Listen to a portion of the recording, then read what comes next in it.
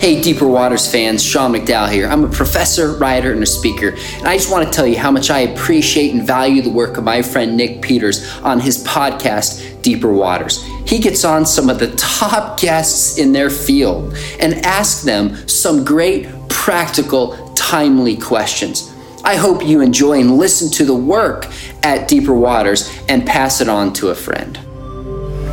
You stand on the shore of the ocean watching the tide come in. You sense the call of the sea beckoning to take you further. You step forward little by little, not knowing what to expect, but expecting more. You keep going as the ocean calls you to enter in to deeper waters.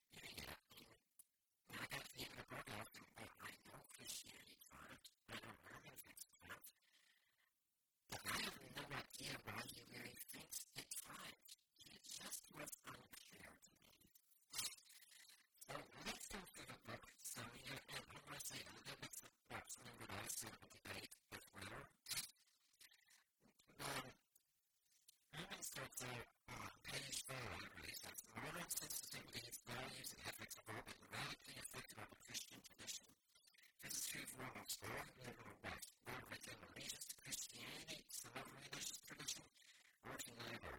Before the triumph of Christianity, the Roman Empire was phenomenally diverse, and its inhabitants shared a number of cultural and ethical assumptions. If one word could encapsulate the common social, political, and personal ethic of the time, it would be dominance. And he now goes on to say, on page 6, as Christians came out to positions of power, these ideals like Christian character, laid away the people's social rights, and the private institutions meant to encapsulate them and to give rid of piracy. The very idea of society should serve the poor, the sick, and the marginalized became a distinctively Christian concern. Without the conquest of Christianity, we may well never have had institutionalized welfare for the poor or organized health care for the sick. Billions of people may never have embraced the idea that society should serve the marginalized or be concerned with the well-being of the needy. Values that most socialists have simply assumed are human values. He has human in quotation marks. And I do think that's something important to point out. Many times when we talk about skeptics, they look at things in our ancient past like slavery, for instance, and think, well, this is just obviously wrong. If you went to anywhere in the 1st century Roman Empire and told them that slavery is an abomination, you'd probably get a whole lot of blank stares and confusion or an idiot or something. Because for them, it was obviously the way it was. And Aristotle even said some people were meant to be slaves. There wasn't really any arguing against this. And today, the world is the exact opposite.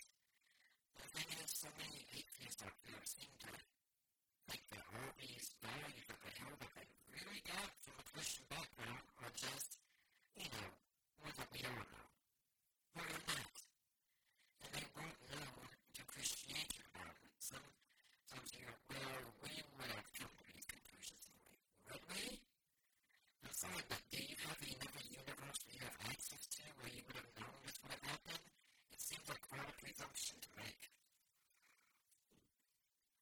Anyway, let's go on here.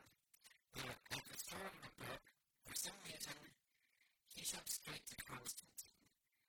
And I really don't understand that.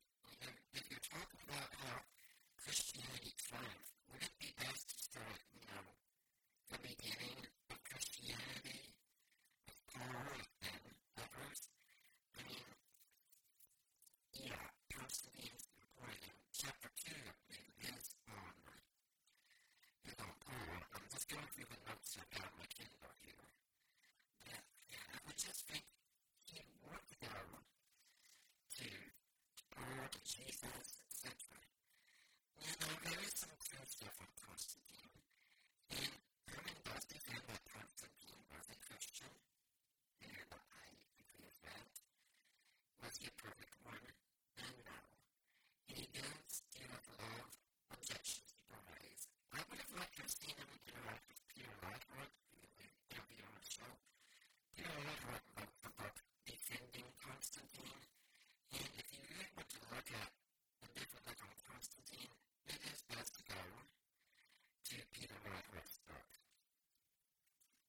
Now, you get to chapter 2 here of the conversion mission of Paul.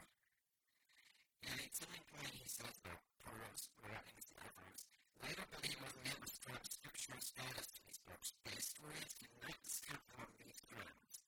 They are documents produced by people at the time had no idea they were writing the Bible.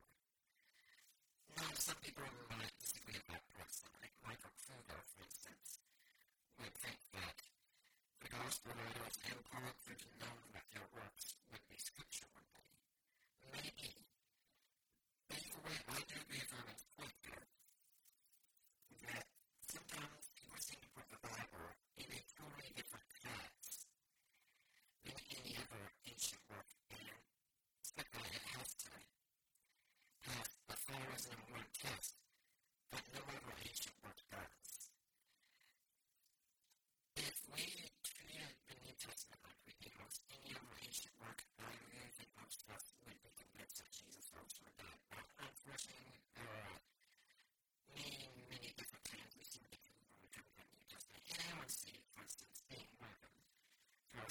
program, I think if you can show one contradiction out there in the New Testament or between the New Testament and the Old Testament, or even in the Old Testament itself, well then everything in the Bible is up for grabs at that point.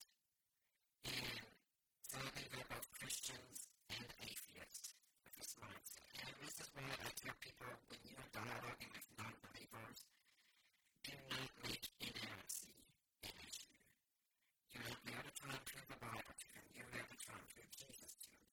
Prove Jesus first. And let the Bible follow. And maybe they won't have the right view of the Bible. But as long as they have the right view of Jesus, it's okay. Jesus is primary. I'm reading through Reza Aslan's books right now. Someone challenged me to read that.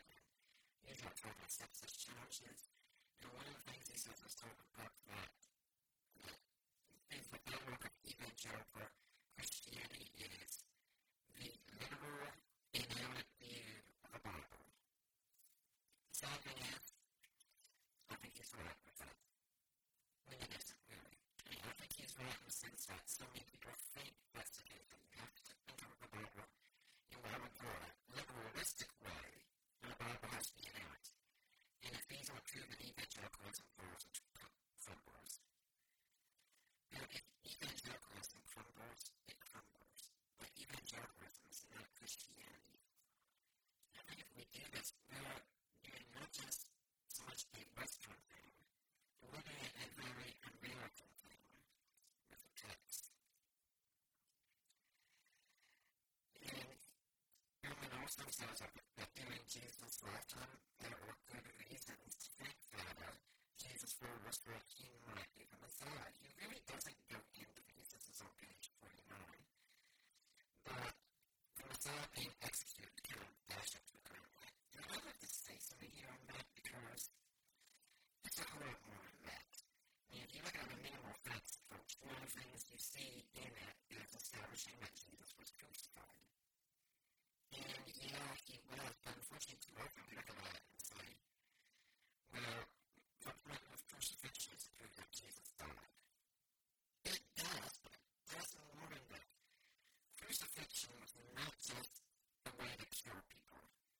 It was a way to give them a shameful, horrendous death.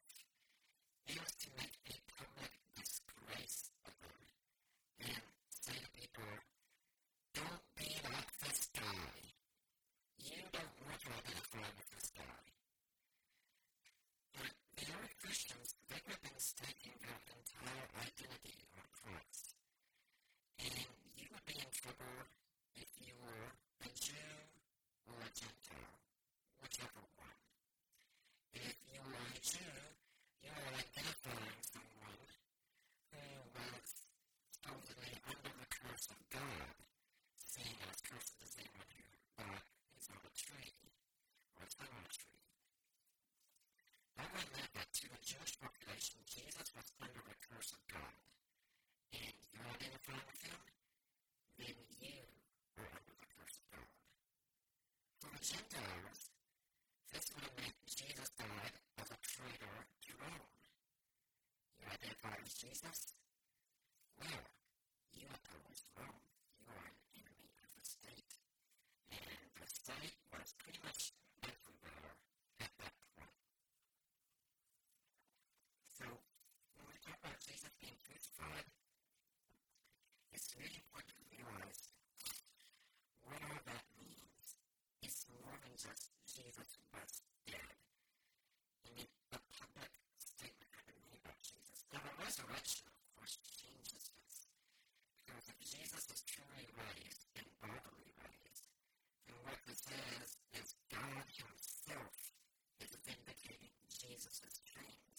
Jesus claims to be the Messiah, to be God incarnate, to be the one through whom God's kingdom would come on this earth. So that's still very important. Usually with every other messianic movement at the time, when the Messiah figure died, everyone went home or they found a new Messiah. And that didn't happen with Jesus. And in fact, there's no indication that no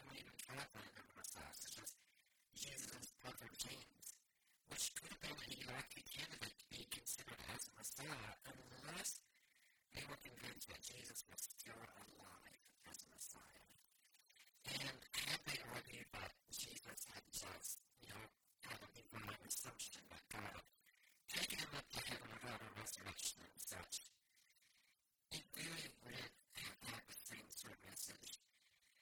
And you'd still have a tomb with a body in it, and you wouldn't be claiming to see Jesus alive. You'd be claiming to see him like in his person. Having appearances is interesting. It really convinced people that Jesus was alive so much as it convinced that he was dead. But with these appearances, people were very convinced Jesus was alive. They really were convinced he had risen bodily from the dead. In Herman Dawson, yes, Paul says that he did see Jesus himself. Believers would say that was because Jesus actually killed him. Unbelievers would say he imagined it. Paul just seems to go with this kind of interpretation where he says, if you're a believer, this is what you think. If you're an unbeliever, this is what you think. And I'd like to get to something that when I was at the debate, I was the first one to get asked Berman a question. And my question was about the nature of miracles. Because in his book, Misquoting Jesus, Berman says that a miracle is always the least likely explanation of any event there. And it's a very problematic statement. Because you have to ask, is Berman saying this before looking at the evidence or after? Let's suppose you come to the question of the resurrection of Jesus. You haven't looked at the evidence yet, but you've heard the claim that Jesus died and he rose again. Now, before looking at the evidence, you could say, this claim is very unlikely. Let's assume you don't really know anything about Christianity. You're hearing it for the first time. And you say, that seems very unlikely to me. Why would this guy be resurrected out of the others? Okay, I could understand that. If before looking at the evidence, you said, this seems to be the least recommended for that. That could make sense to me. Okay, what's there? But the question is, what if you're making a statement that after you look at the evidence, it would still necessarily, by definition, have to be the least likely event? Are you saying that no matter what evidence is put forward, it will not change the probability status that a miracle has taken place?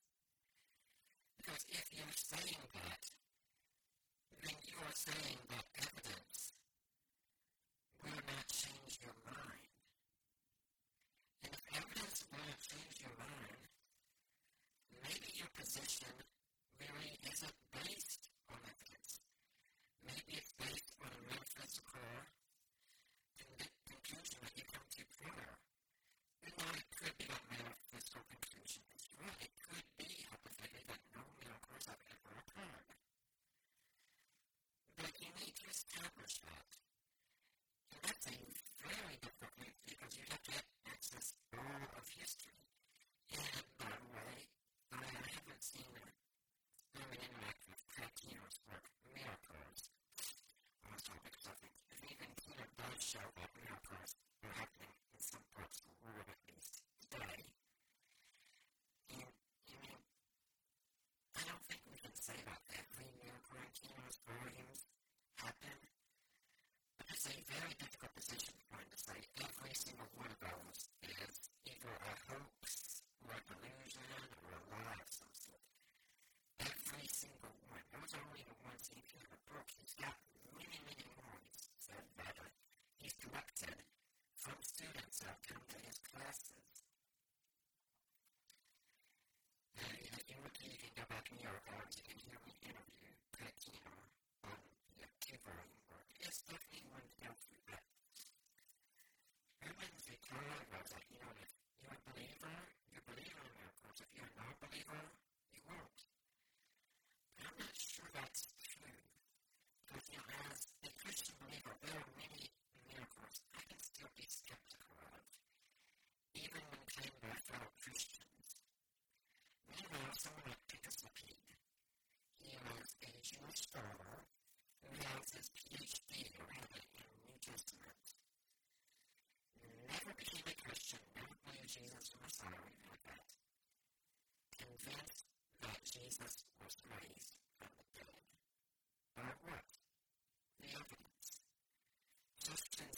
years ago that the theist believes in a miracle rightly or wrongly because of the evidence. A skeptic disbelieves in a miracle rightly or wrongly because he has a dogma against them. We have to ask at this point, which one is the most dogmatic? If Herman says, you believe in this claim because you believe in miracles, and we don't because we don't believe in miracles. And that seems awfully problematic, and I have to ask Herman, what would change your mind? And don't you see you've taken a metaphysical position and you forced it onto the history? It's not really a fair position to take. Now, on page 64, Herman also says that in surviving letters, Paul never explicates the message he had delivered to his future converts. All we see there is no reason for him to do so. He was right about other matters precisely the people he had converted, and he knew that we had said at the time, presumably over and over again. And he does on occasion make an elusive reference back to his preaching. He explains these recollections are to provide an intriguing insight into what Paul said and the rhetorical strategy he used. Now, I'm not going to go into all the things that Paul always point that. I would say I do agree with this point also. A lot of people wonder about the silence of Paul in considering a mystery. It's not a mystery. Paul didn't need to say any of these things. He was already known to his audience. Broad-based technique and the money, and yes, letter writing was very expensive back then, and delivering it was also expensive. No matter, certainly you all know at this point that I'm just doing this for an hour, so today it's just me, about the time of Christianity, but next week we have Corey Mill here, the Master of Christy. He's going to become my puppy recently edited, along with Lynn Wilder, great lady we got on our show podcast, leaving Mormonism. So Mormonism would be our topic next week. Now, one of the things that interested me, Herman says, could have led to conversions, and I think he could be around this, the stories of miracles being done by Paul and the other apostles. And the thing is, he says that most people who were converted without seeing a miracle themselves. Now, I'm not sure how this could be known. Herman says that this idea that word of mouth alone would spread the gospel message. Now, of course, it would, but it's as if no one would bother to check up on these things. They just hear it enough and then think it was true. And you see, Larry Hurtado brings out, we are aware of these four of the gods. Why is this so unlikely? Because imagine being a Gentile, especially back then. Everything that you did was connected with the gods. You visited your neighbor where your neighbor had house of gods. You had to honor them. You go to work where there were gods at your workplace. You had to honor them. You didn't go to the party where there were gods there. You had to honor them. And then, of course, the Roman Emperor, you have to give honor to him as well. Now, Jews got a pass on this. And the reason Jews got a pass was their belief was old. And as Robert Louis Wilkins in his book, The Christians as a Roman Sovereign, points out that to the people of the past, if a belief was very old for them even, and that meant that it came from people along in the past, and these people would have been closer to the gods, so they would have known the way to the gods. And Judaism was an old belief, and so the Jews were given a certain modicum of respect and tolerance. Yes, not to say that everyone loved the Jews or anything. Some people felt very negatively of them, some felt positively of them. It was mixed, but within the practice, they were allowed to worship. The only distinction really made of them was they were asked to sacrifice and pray not to the emperor, but on behalf of the emperor for his favor with their God and such. So if you were a Jew, you could possibly have gotten away with being a Christian for a while, except the Jews were to throw you Gentile, your buddies and your family power, you are Jewish.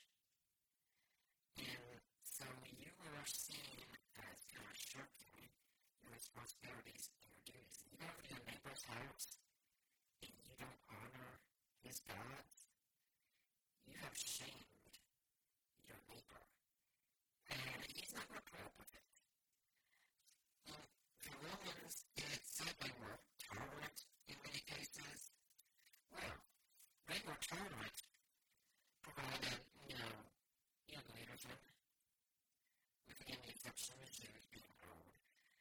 As long as you stayed within beliefs they considered acceptable, they were tolerant. The Christians didn't do it. Christians were highly exclusive. They said the Greek and Roman gods didn't even exist, which would be seen as dishonoring the gods, and if the gods are dishonored, then we're not going to bless the state, we're not going to be with us and support us. And so the Christians had to be dealt with. And this is the whole kind of dynamic that I really see missing in Romans book. When he talked about how First Peter describes some persecution of sorts going on, and it wasn't persecution such as under Nero or other emperors in Rome yet, so since it's really unclear what it is, but it's quite clear really what it is. Persecution was shaming. It was being cut off from society. In those days, you didn't march to the beat of your own drummer. You tried to maintain the status quo as you were. You want to be in good terms with the group. Honestly, the closest parallel I can think of for me was related to high school. Many of us, when we were in school, we tried to do things to fit in. We succumbed often to peer pressure, as it were. Many of you know that there were certain clothes you were not supposed to wear, and clothes that you were supposed to wear, and so many other things, because I really don't think honor shame thinking ever really dies out entirely. We just use it in different terms of it. But our society is much more individualized. Like if you march to a beat of your own drummer, well, that's not too unheard of. But back then, it would have been much more of a scandal. Like I said, Urban, he doesn't interact with this. Now, to get back to the whole miracles thing, I think it puts Urban in a really difficult position because he's told that, he tells us that, people are convinced because of miracles. And it's interesting, even in 2 Corinthians 12, Paul says to his opponents that he himself did miracles among them. So he is claiming those who oppose him know about miracles that he did. You do not make claims about what your opponents know unless you know that your opponents do in fact know them. Paul is making quite a grand claim, so we must be sure that he is pretty sure his opponents at least knew it. Now, something I think is interesting is to think that people who convert, there had to be some high honor in rich people converting, because the church was meeting in houses, and who owns these houses that can house a lot of people for an event? Someone wealthy. And who's financing all these books that are being written by the Christians? Because Christianity, like Judaism, was the religion of the book. It would be wealthy people. Now, here's what's interesting. The wealthy people had the most honor to lose by becoming Christians.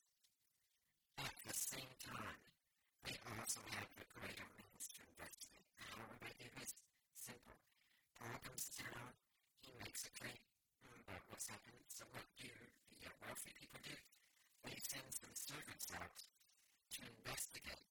They hire people as well to go to the area of Judea and ask around, ask people about these and see if they can find any eyewitnesses was a delegation going to Jerusalem in 1 Corinthians 16. Any one of this delegation could have done this thing.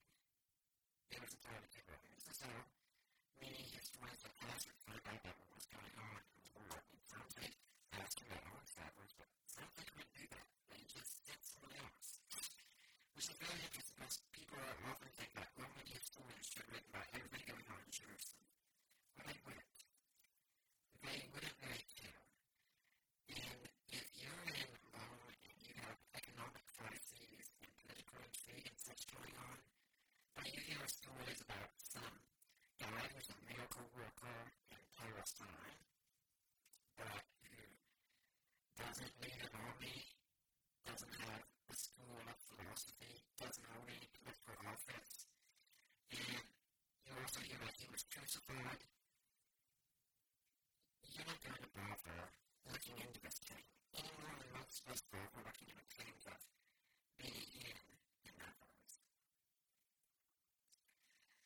Now, I'm having to abbreviate a lot of things and such. They'll say Mithraism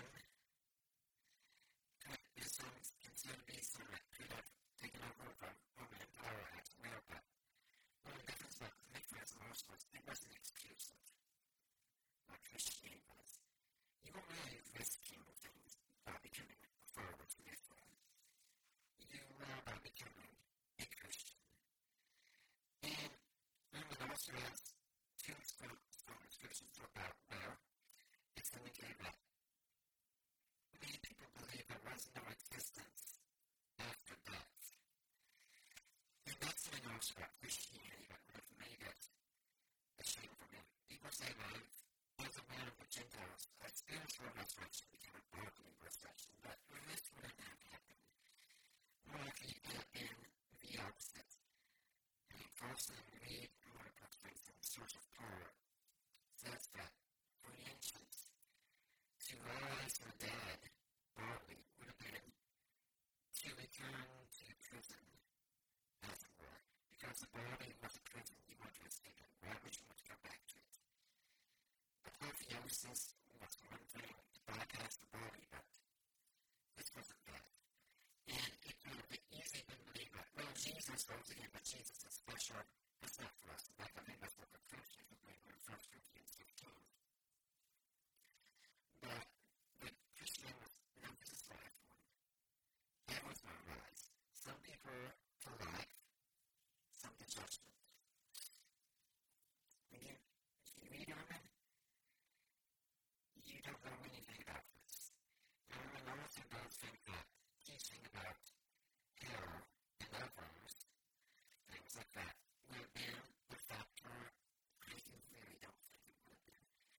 Any more than most of us want scare when Muslims try to convert us by talking about hell and the penalties Allah has for non-believers and such. Because, if you don't believe the deity is real, you don't believe the fact. If you come to me with a gun, and I can look at it and I can tell 100% that it is a toy gun, and you are talking about what you're going to do with me when you shoot it and such, I'm not going to be scared. I might be scared of you on other grounds. Maybe you're physically intimidating and such, but I'm not going to be scared of a toy gun. And the message of hell would not be convincing if you didn't believe that God was really going to bring it about. Most of the other people have looked and said, this is just a lunatic here. So like I said, the Roman doesn't really give you this. And Roman does say that Christianity was growing amongst the population. And he is right that when if you convert someone to Christianity, you got the real paganism. If a pagan was making converts, as it were, getting followers from his God and other people, they would still be considered pagans. Back then, that term wouldn't be used by them so much, but for us, it would be. And, like I said, Herman does go over the whole word of mouth thing. Instead, this is so it's found in Reeves' book, but the thing is, he doesn't really give the evidence for it. It's investigate these claims before putting their entire livelihood on the line. If you want comparison, try talking to Mormons and Jehovah's Witnesses. These are people who have everything to lose if they become Christians. Or go to Muslim nations and preach Christianity. These are nations where you could be killed for apostatizing from Islam and becoming Christian. Do you think you're going to take the claims seriously before you embrace them? Now, he also talks about martyrdom and what an effect that had, because Christians were doing this, but how they were dying, how they were facing it, was what mattered. And if the people were convinced that what was going on was unjust, they would side with the Christians more likely. And I do think Rodney Starker was making an interesting point that when a plague was taking through that, I think even Darwin, the doctor, was carrying out the idea Christians were staying behind to care for the sick, which would first off give them more converts, and unknowingly, by being with the disease, some of them would actually gain immunity from the disease. I mean, we didn't know about germs and such like we know today, but that doesn't mean the process wasn't going on. Now, even these writers about if you were refusing to worship the deities, you were seen as guilty of a crime. As in our day and age, we do have separation of church and state, and for us, we don't picture two going together. In the ancient world, it was unthinkable that church and state would be separated. And for most of human history, religion and politics have mixed in everything entirely. They were two separate different spheres, or they were right there, bosom buddies, kissing cousins, whatever you want to say about them. They were the same in many respects. And of course, there were distinctions, but the two were seen as somehow inseparable. So if you went against the Roman gods, you were also going against Rome. You couldn't do just one, it would be both. So Christians were regularly seen as traitors to Rome, which again fits into the whole idea. If you were going to become a progress movement, you would want to make sure things before you decide, hey, I'm going to say what I think the most powerful empire in the history of the world up to this point is Rome, and I know they can come after me, but I don't care. This Christian stuff sounds pretty good. And I think if you want to hear more on that, you really need to listen to my interview with Mary Hurtado about the book Destroyer of the Gods. Really an excellent work. And Roman is by the only people who were exempt were the Jews. And if something was new, it was suspect. That's why one of the early Christian works is entitled that neither new nor strange. And we often think the early church was trying to hide parallels that we suppose see between Jesus and other figures. Look, they were trying to point them out. Why would they do such a thing? Because they were trying to say, look, you think what we believe is new and strange?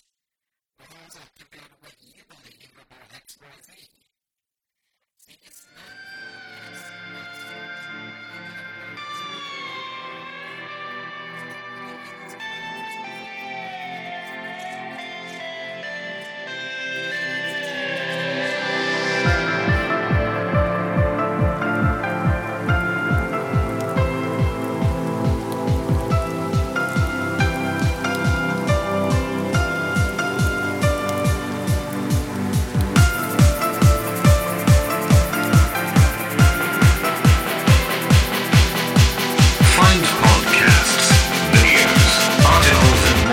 deeperwatersapologetics.com.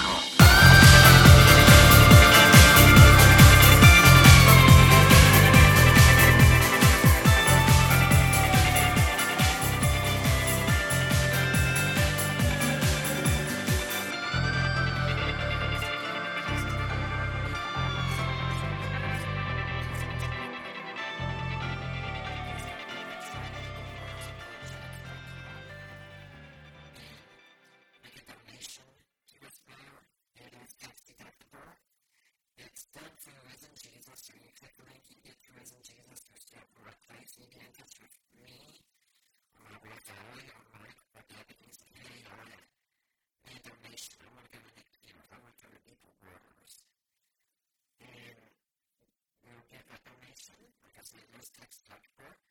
You can buy ebooks that are written or co-written, written such as The Creed of the Ages, and co-written such as Defining Inerrancy or Groundless or God and Natural Disasters and other books. And jewelry. As you can buy jewelry for a woman in your life through the jewelry thread on my site, if you want to know how to do that, just get in touch with me.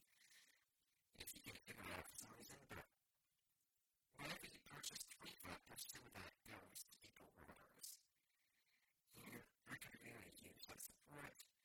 And you can buy something for that lady in your life to make up for that big screw up like you recently did with her. Or you can buy something to make up for that screw up that I know you're going to make with her. And if you keep doing this case, if you're on iTunes and leave a positive review for People Wars podcast, it's been a while since I've seen a new one.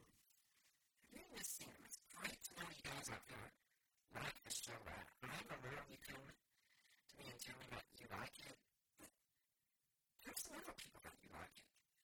Make it a big public thing. So people are browsing and look at the show and think, look at all these reviews, there's got to be something good here.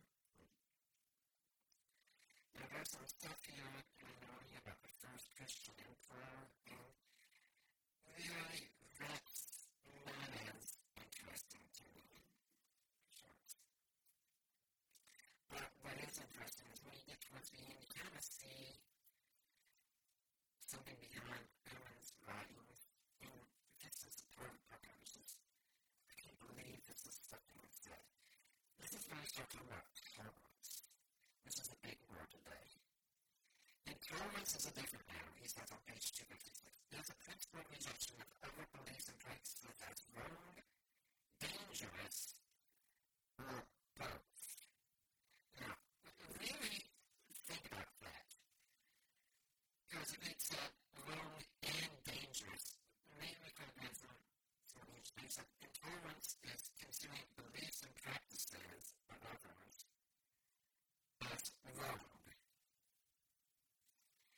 But by that standard, everyone out there is intolerant, including Herman himself. Because as soon as you believe one thing, you are claiming everything that goes against that is wrong. And some of you might be happy and say, well, it is intolerant to think any religious belief is wrong. Well, the problem is, if you think that you are intolerant, you could be, but I'm accepting of religious beliefs. Okay, it is my religious belief, as someone who speaks about religion, that some religious beliefs are wrong. If you think I'm right, then you are intolerant because some religious beliefs are wrong. If you think I'm wrong, you are still intolerant because it's my religious beliefs that some religious beliefs are wrong. So either way, you are intolerant. And I really don't know what Herman is thinking when he writes this kind of thing. Is he trying to make a statement about tolerance? And if he is, it's coming out really wrong. Intolerance is more of the whole thing of that how you handle disagreements. In fact, you have to think someone is wrong before you're tolerant of them.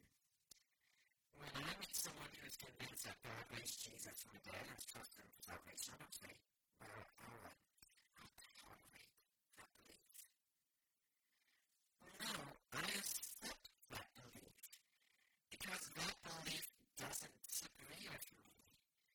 And now, if Herman came in, he says he doesn't believe in that, I don't have tolerance for him. I could say, maybe have a meal with him or something of that sort, and accept the friendship there, and just say, well, we'll have to agree to disagree, or just maybe we can have some heated discussions on resurrection, which we can still talk amicably, but before we can have tolerance, we have to have disagreement, or else there is nothing to tolerate. And an intolerance would be the refusal to accept not the ideas there,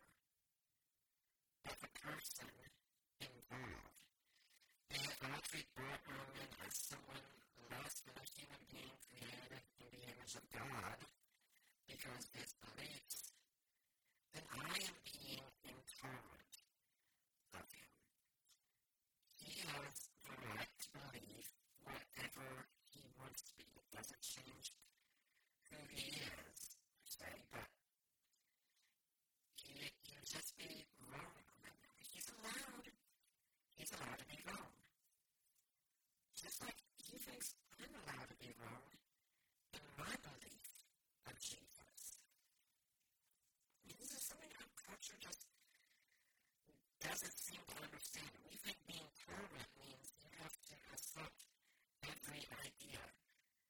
But no one can do that because many ideas contradict each other.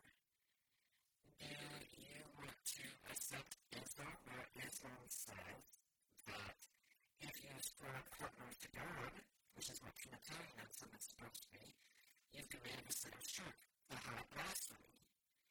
Christianity says if you deny the full deity of Jesus Christ, then you have committed a form of blasphemy as well. You have denied the deity of Christ, and the overwhelming majority of Christians would say that puts you outside of salvation, and I agree with them.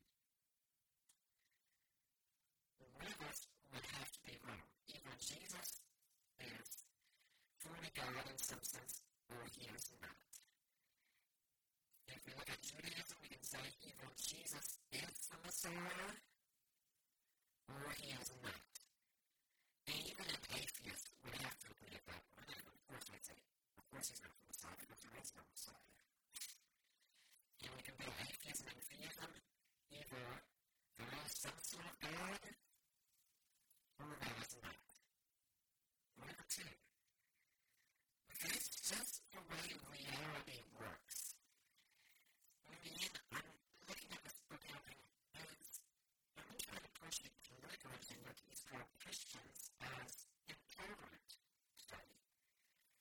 Because if it is, it's really going to fail miserably, because for the most part, Christians are wanting people to just let them be. Let us do what we do. And, we're going to share a gospel message. You don't agree with it? Okay. You don't have to.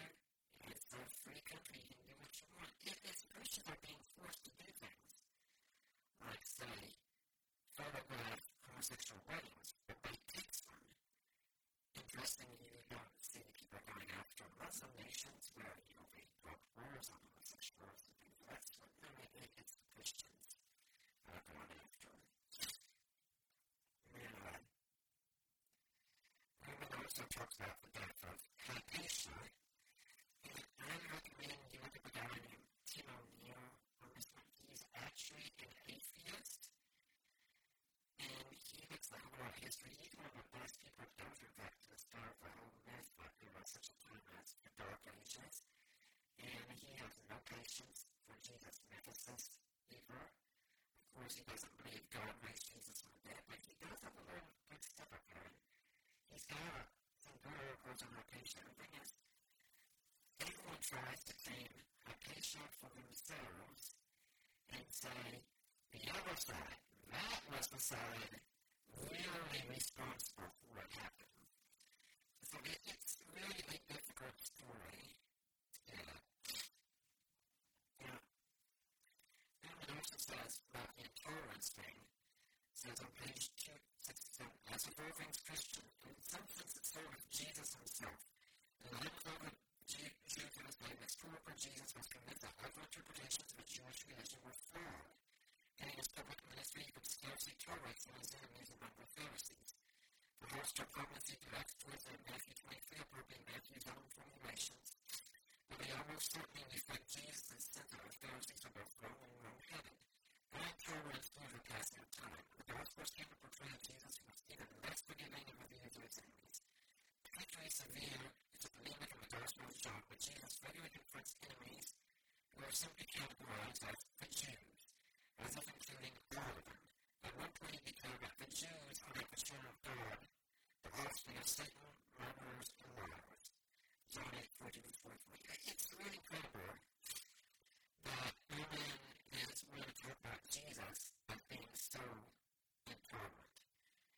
Now, in the classical sense, disagreeing about the essence such, yeah, he was. Of course, there's no reason to think that if a Pharisee had suddenly had a heart attack or anything, that Jesus would have done everything to save the guy's life. Was Jesus extremely zealous against the Pharisees and such? Yes. Because for Jesus, the kingdom of God was at stake. And that's greater than everything else out there. Now, when he talks to the Jews in such in John's Gospel, one of the speaking, it meant the Judeans, the very people he was talking to. Not all Jews were all time. I thought his followers were Jews. And he's not saying they're children of the devil. He's talking about those people who were actively resisting the work that he was doing in his ministry. He was like, if Jesus rose from the dead, his claims are true. And he's right in what he was saying. These people were resisting the will of God, which is what the devil had been doing. And the Pharisees were resisting the will of God. They were resisting God's chosen Messiah. These are very serious claims. And they're not ones we should just dismiss. They need to be backed. And I think that they are backed. Of course, I'm not going to go to a whole defense of resurrection here. We've done several shows on that. But I'm saying if Jesus is right, then he's also right about his assessment of his opponents. From specific opponents, that in no way means anti-Semitism is ever allowed. People are not to be condemned because they're Jews. They're condemned because of how they respond to God and what he has revealed. How they answer the question of Jesus. But the thing here is that everyone is ready to say if we have a choice to say it's because of Jesus. And it's really hard to believe that this movement that can change the world so much for the better is really as bad as Roman says at this point. He does this stuff. He says, yeah, I was intolerant. Yeah, it's because of Jesus. Jesus was intolerant. For some people, it just seems hard to say Jesus was a bigot or anything of that sort. And so, as we come to the conclusion of this work, like I said, the results, he says that Paul, he's intolerant as well. He curses anyone, even an angel who dares proclaim the gospel message, even when he himself preached a real divine curse. Now, not really. He says, let him be cursed as the Lord. He's placed him in the hands of God. Let God be the judge. How likely are the sinners? Or Robert Galtier starts to say, only God can judge me. He said, yeah, that should terrify you. And if these people are resisting the will of God, then yes, they are under the curse of God. So as we come to a close, let's say I was very disappointed going through this. I guess the honor and shame mentioning that's so crucial to understanding the ancient world. And many times I don't seem to rely on the same sources over and over.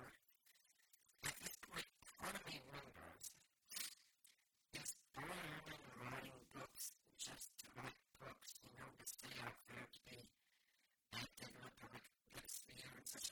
I really don't know. It looks like he's using the same sorts of arguments over and over, and they're really built on a fundamentalism that he himself tried to escape.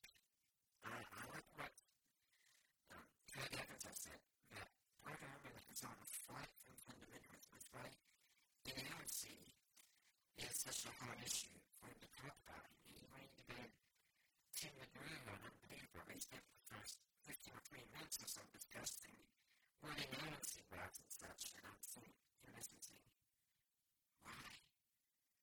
Let's just get to the debate, but for some reason, women can't seem to let it go. And I think I only gave this one a 2-star review on Amazon just because there was so much left out. And I don't like seeing that.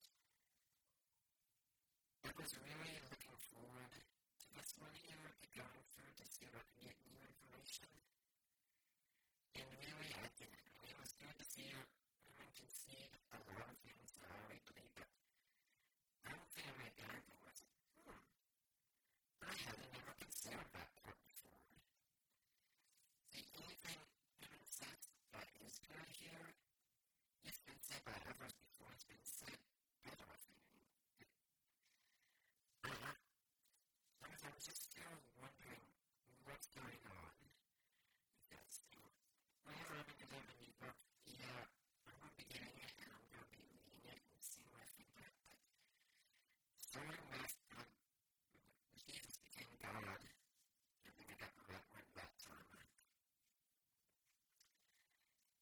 things have been going downhill, it seems, from the government's perspective. I just don't seem to have much new to say on things.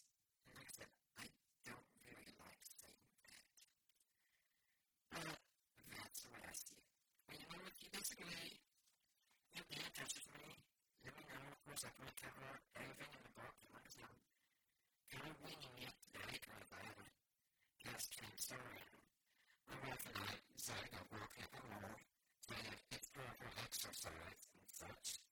And so I just went for my Kindle notes today and spoke on what I thought was happening and such. And if you've never known my email, just reach me at apologianic@gmail.com. You can find me on Facebook. You can find Deeper Waters and Deeper Worlds Podcast. We have a Facebook group for Deeper Worlds Podcast. We have a page for Deeper Worlds Podcast. We have a newsletter. If you haven't subscribed to that, you want to subscribe to it, get in touch with me and let me know. And like I said, please consider writing a review of Deeper Waters Podcast on iTunes. I'd love to see them. Next week,